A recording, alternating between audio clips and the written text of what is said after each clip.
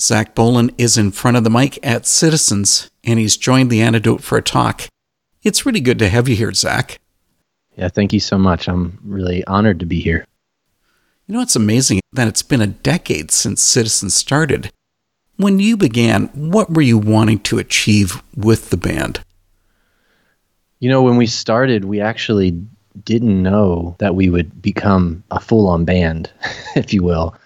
We all met. We actually went to the same church, and so there were different people. There was a guy from Ireland, and a guy that worked at a record label, and just all these different people that we all met living in Seattle. And so when the band started, we were making music that we didn't really anticipate sharing outside of just with people that we went to church with or our friends. Really? Yeah. And so when we did eventually share a live recording, it wound up getting a lot of attention, more than we had imagined, enough so that it warranted us to go into a studio and record an EP. And so that was really the interesting part about it. I mean, we knew we wanted to be a band, but not in the sense of we're going to tour the world and do all that kind of stuff. We just thought, well, we'll call ourselves a band, but really that just means we'll get together maybe one night a week, and then we'll play on a Sunday, and we'll call it good. Well, listen, I hope you're okay with this, because I always like to run through a band's discography. Yes, let's do it. So why don't we talk about that first EP, Already Not Yet? And that was, 2012? Correct, yep. What was it like recording the EP? Was it what you expected? It wasn't at all. We recorded it in this warehouse. It was not soundproofed at all. It was just a pretty interesting space, and the guy who was producing it for us, his name is Brian Eckelberger, who is actually a part of the band and has been almost from the beginning. I don't know, maybe we came in and impressed him enough that he decided I need to join this band. I don't know, but I think the thing that was probably the most surprising to me was that we just were not ready to record. We hadn't been a band very long. We had these different songs and arrangements of different things, but we really didn't understand the process. And so Brian was really helpful in guiding us through that. But even so, the thing that was interesting about our band is all of us had these different musical backgrounds. So you had one guy who worked at a record label that worked a lot with bands that are more in like the heavier kind of scene. Right. And then, you had other people that came from other musical backgrounds. And all of a sudden, you're bringing us all together. And when we would start working on songs, it was more often than not a train wreck. And I think a lot of that's just because we didn't know each other yet. And so what's really interesting to me is that record, that EP, really served as a pretty big turning point for us, because I think it put all of our taste and ability under a microscope and helped us to really focus in on what we wanted. But the thing is that even your current music isn't that dramatically different from what you were doing a decade ago.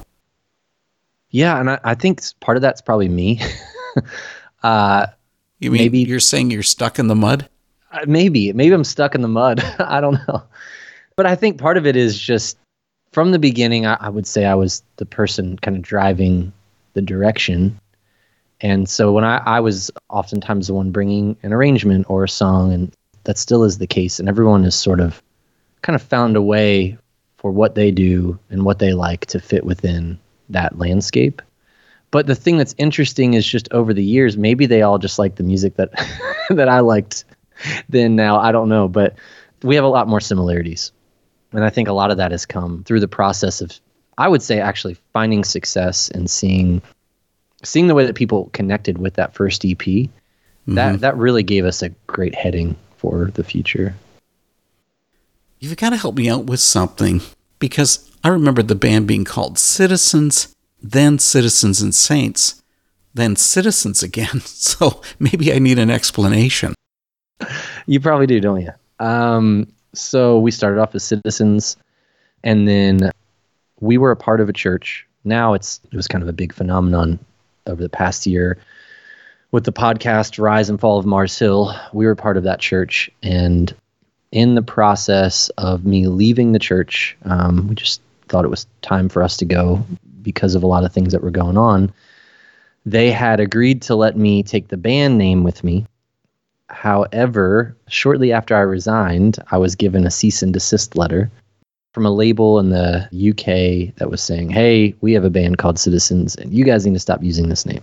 So despite the fact that I got counsel from a very respected lawyer and they said, hey, you're actually okay, I was just so nervous and freaked out. I just quit my job. I had no real steady income. We decided to do the band thing full time. And the only way forward in my mind was to change the name so that we wouldn't be in some sort of legal trouble. I getcha. So then you fast forward a few years.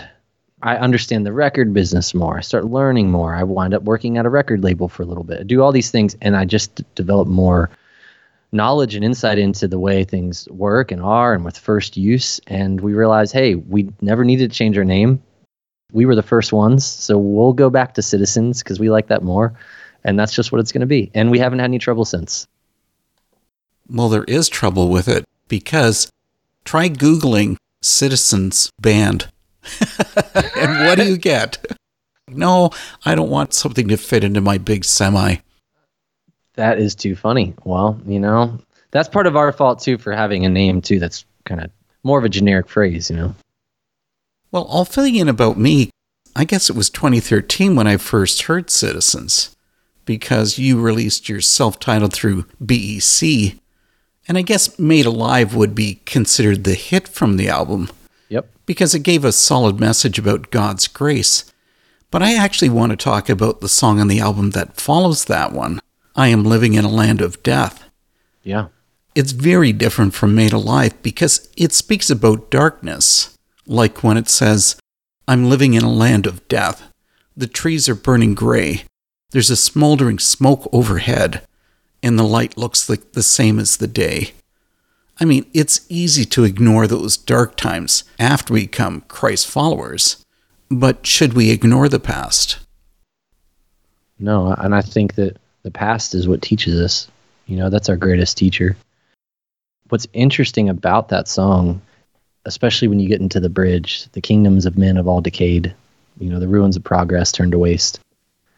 I don't think either of us realized how true a song like that would be for a church like Mars Hill just a few years later. Mm-hmm. And that for a lot of people, especially our friends and just people that we went to church with, for them, when the church ended, they did feel like they were living in a land of death. And I know even for me personally, I lost my dad when I was 6 years old. I wouldn't say that I've lived in a land of death, but I can relate to the fact that many times in my life it's felt that way, simply because of the fact that there is a lot of suffering that people endure, all of us, and it's relative to what we've experienced. And I think a song like that is really helpful because it puts sort of both things into perspective, even as the song ends, is that despite the darkness, that there is a light that is drawing us in, is compelling us, and it is somehow greater than the most severe darkness that we can experience in life. That makes me curious. Are you really aiming all of your music at Christians? I would say every song starts off with me writing what I need to hear. And I would say more often than not, I am in a place of wrestling, and not necessarily even of unbelief, but more just trying to understand more and more of what it means to follow God, what it means to even say that I follow a God that I can't see. I just want our music to be a bridge. I want our music I want the person that is really devout and full in their faith to turn around and see the person on the other side of that bridge who is walking away, who maybe has nothing to do with faith, has no background at all. And I want that person too that's walking the opposite direction to turn around.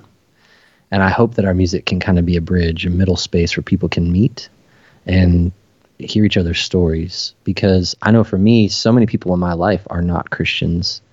I didn't grow up in a very Christian environment. Mm-hmm. And so I really, really don't want our music to just be for one group of people. I intentionally, even with the language of our records, especially over the past 3 records, I really intentionally try and use the same kind of language I would use in a conversation with my neighbor or with someone who doesn't follow Jesus. That's really my intention with the antidote. You know, I want to ask the hard questions because so many listeners are non-Christian. And to me, it's opening up Christianity through the back door. I mean, I think that so many times, like you think about it like this, for someone who would identify as a Christian, we're often taught, here are the ABCs. If you do this and this and this, then someone's going to follow Jesus. And I mean, how many times in your life have you actually seen that play out? Right. You know what I'm saying? And I think it's easy to stand at a pulpit. It's easy to watch a YouTube video. It's easy for people to just give sort of these like step-by-step things. But the fact of the matter is, whoever it is that you want to know Jesus, they're a person. Mm-hmm. They're a human being with experience and an entire categories for their own belief system. And I just think that one of the most profound things in my life where I've seen people actually come to know Jesus has been through story. And I've seen that through the songs that we've written, but I've also seen that through a willingness to sit and listen with people that are different than us. Good point. Now, I hate doing this, but I always want to pigeonhole a band. And Citizen Style is a hard one to do that with, because you have these bright, happy tunes like Made Alive, and then you head into intense songs like this title track from Fear. Does that really mean that Citizens doesn't have any boundaries?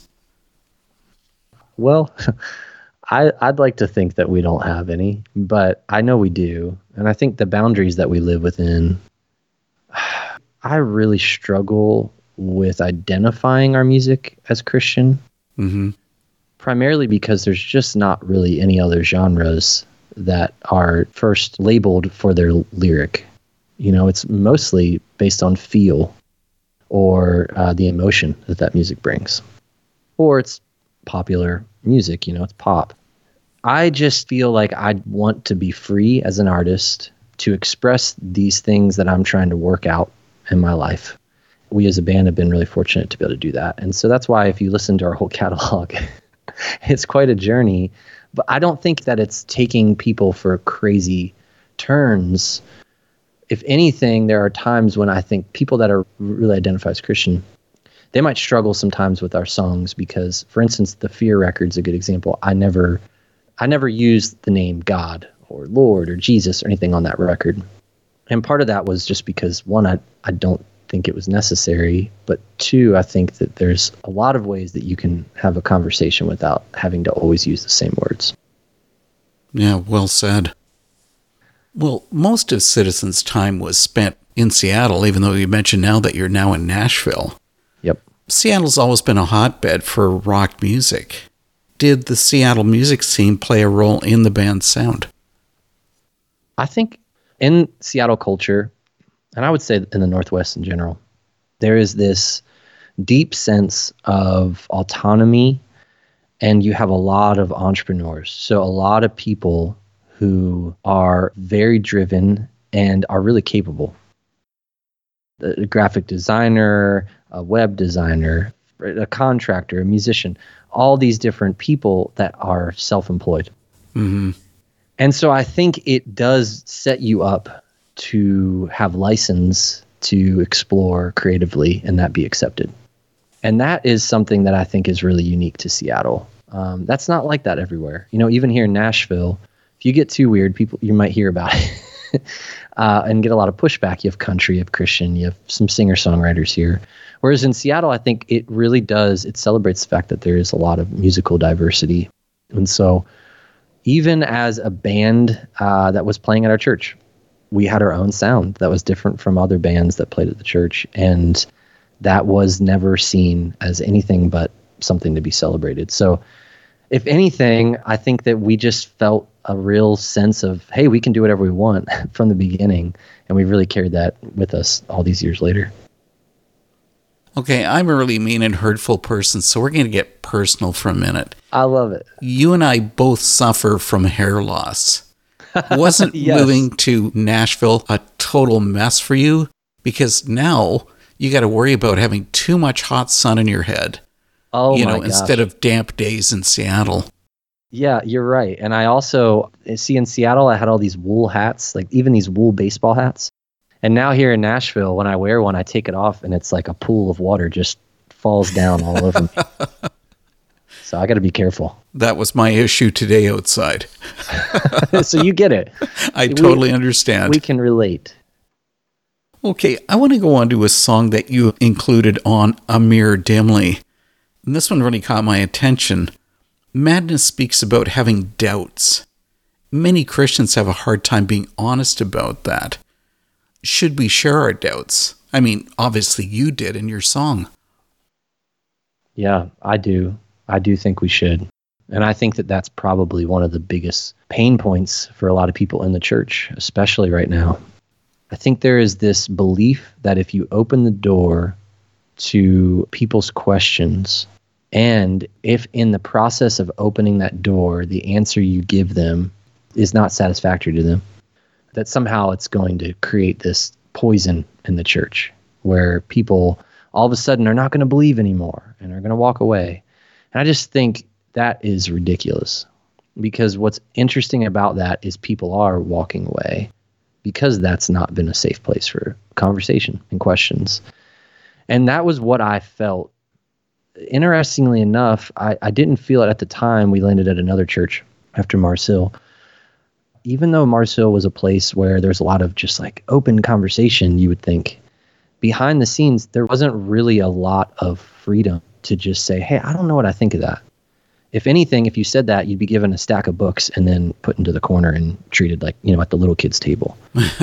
And I think that's a really sad reality. And I mean, even now with the internet, we just don't extend a lot of grace to people. And I mean, you think about it, like, man, if somebody knew all the thoughts that I had even 5 years ago around, do I even believe all this? You know, if I just aired all that out on the internet, I probably would have been written off by specific groups of people. And the thing that's really interesting, though, is, you know, 5 years later, I'm in a different place than I was then. Mm-hmm. And I think that's what we don't take into account, is that we all change and we're all growing. And I think inevitably, though, when we build these walls, it pushes people away and it just gets hostile. And I just think that there's a better way forward. It's funny how many churches, they don't want any questions. They don't want any doubts. Here it is. This is how it works. Yeah. I think COVID really provided an interesting moment specifically for church leaders to have to do some soul searching. In particular, you have a lot of people coming out of the pandemic not really interested in going back to church. And that's pretty, you know, significant amount of people. Even if they still come occasionally, they're kind of wondering, do I really need to keep doing this? Why am I doing this? And I just think that if the church were willing to be facilitators, and I think it would actually be an act of service to people by saying, hey, this is why we do what we do, being willing to even question the philosophies and the systems that are in place at a particular church, I just think that would go a long way.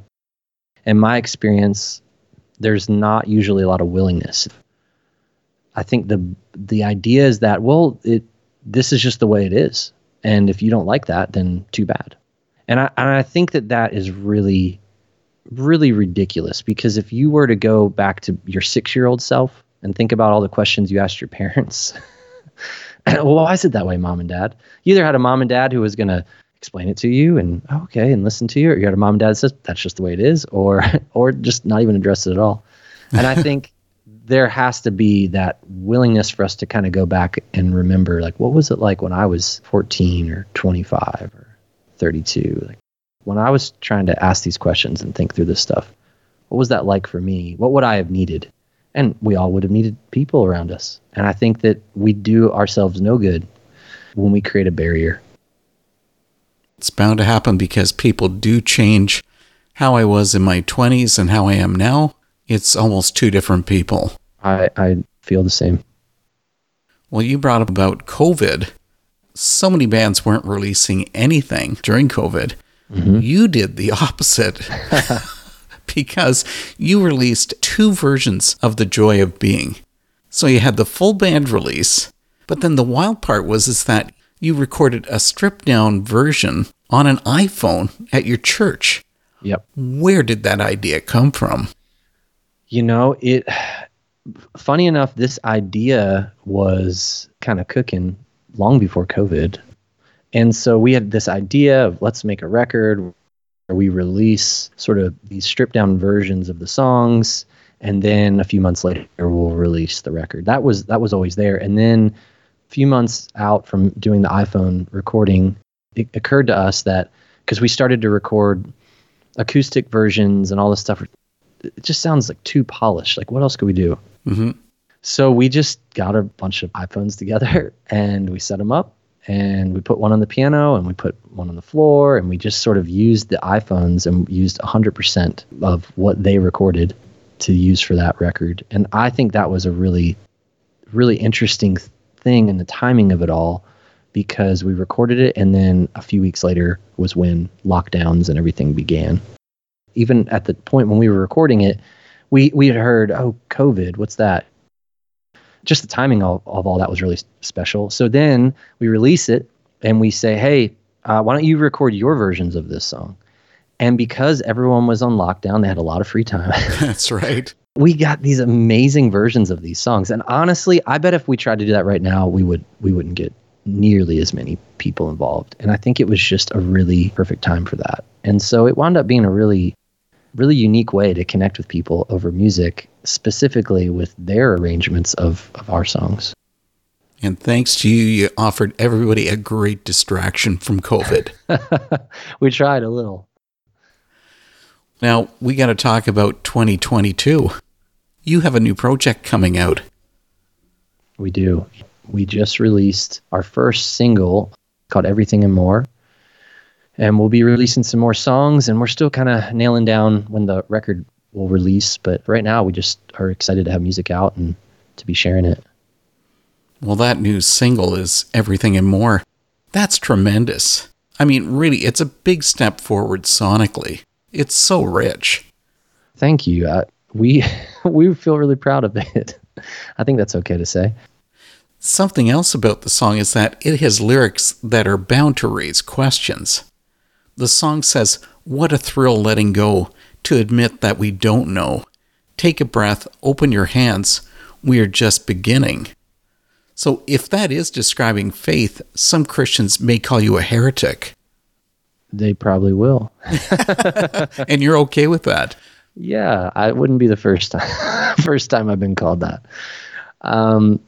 For me, especially with that song in particular, I was feeling this sense that there is a growing chasm and divide between people. You are either on one side or the other. And there really isn't any gray or in between. And I think the internet has exacerbated that in the worst way possible. Because now, all of a sudden, if you have a belief or an idea that is offensive or is wrong, you can inevitably find people that support you in that, and it makes you feel justified in that view. And in the same sense, you can have a view that's really right and really good and have a lot of people that support that, but somehow it becomes this big, huge, angry mob of us versus them. And what I was realizing was, in my efforts to try and bring friends together to have conversations about things that were different on, it just was not working. And it hit me really in the process of writing this song that perhaps there is a bigger thought. There's something that's far more distracting in a good way from all this negative talk. And that's this belief and this idea that God is bigger than we can possibly know. And that these walls and these boxes and these spaces that we've tried to confine God in, crisis comes along in our life, and all of a sudden this God that we've had closed up in this room, it doesn't work for us. It can't accomplish the thing that we thought it could accomplish. And then you get into, well, was that God at all? And I just think that we are so stuck on needing to have things figured out that we've lost sight of really the beauty of imagination. And that's what this song is getting at, is a willingness to say, I don't know. And when we get to that door, which sometimes the I don't know door can feel really defeating. And you think about that, whether you're Christian or not. You ask a question, especially a big question. Maybe it's a health thing. Go to the doctor and they say, I don't know. I thought it was this. It's not that. But the health issue is still there. That's pretty defeating. And I think we can look at those moments in life one of two ways. We can turn around and hang our head and say it's over, or we can see that I don't know as an opportunity or as a door to walk through. And in regards to my experience of following Jesus, I have decided over the past few years that when I find an I don't know door, I'm going to walk through it. And when I do, inevitably, I wind up finding something better than what I was actually looking for. That's sort of like how you don't know what you're going to be releasing and what date is it going to be. Good point. Yeah. Great point. I want to close this off with an unheard song from the album. Imagination has a very different sound. And of course, we were just talking about Imagination, but not this song. So the song has a very different sound from anything else the band has ever recorded. Is this going to be opening a new era for Citizens? I think so, to a certain degree. But I mean, even back to your question a little bit ago, every record is sort of a period piece for us. It really represents just where we are musically, just in our thoughts and conversations. And I really enjoyed making this record a lot. Probably more than I have most records we've ever made. And I've really loved making all of our records. And so the process for this one, though, was I think our mindset was this is our 6th album. We have been fortunate enough to make 6 albums. Most bands don't even get to 2, and we've gotten to make 6. And so I just felt, let's just try things that we've never done before and see where it all lands. And that's where Imagination came from. Zach, thanks so much for speaking with The Antidote about Citizens. I really appreciate you sharing your time with us. It was really meaningful. Thanks for the great questions, and I'd love to join anytime.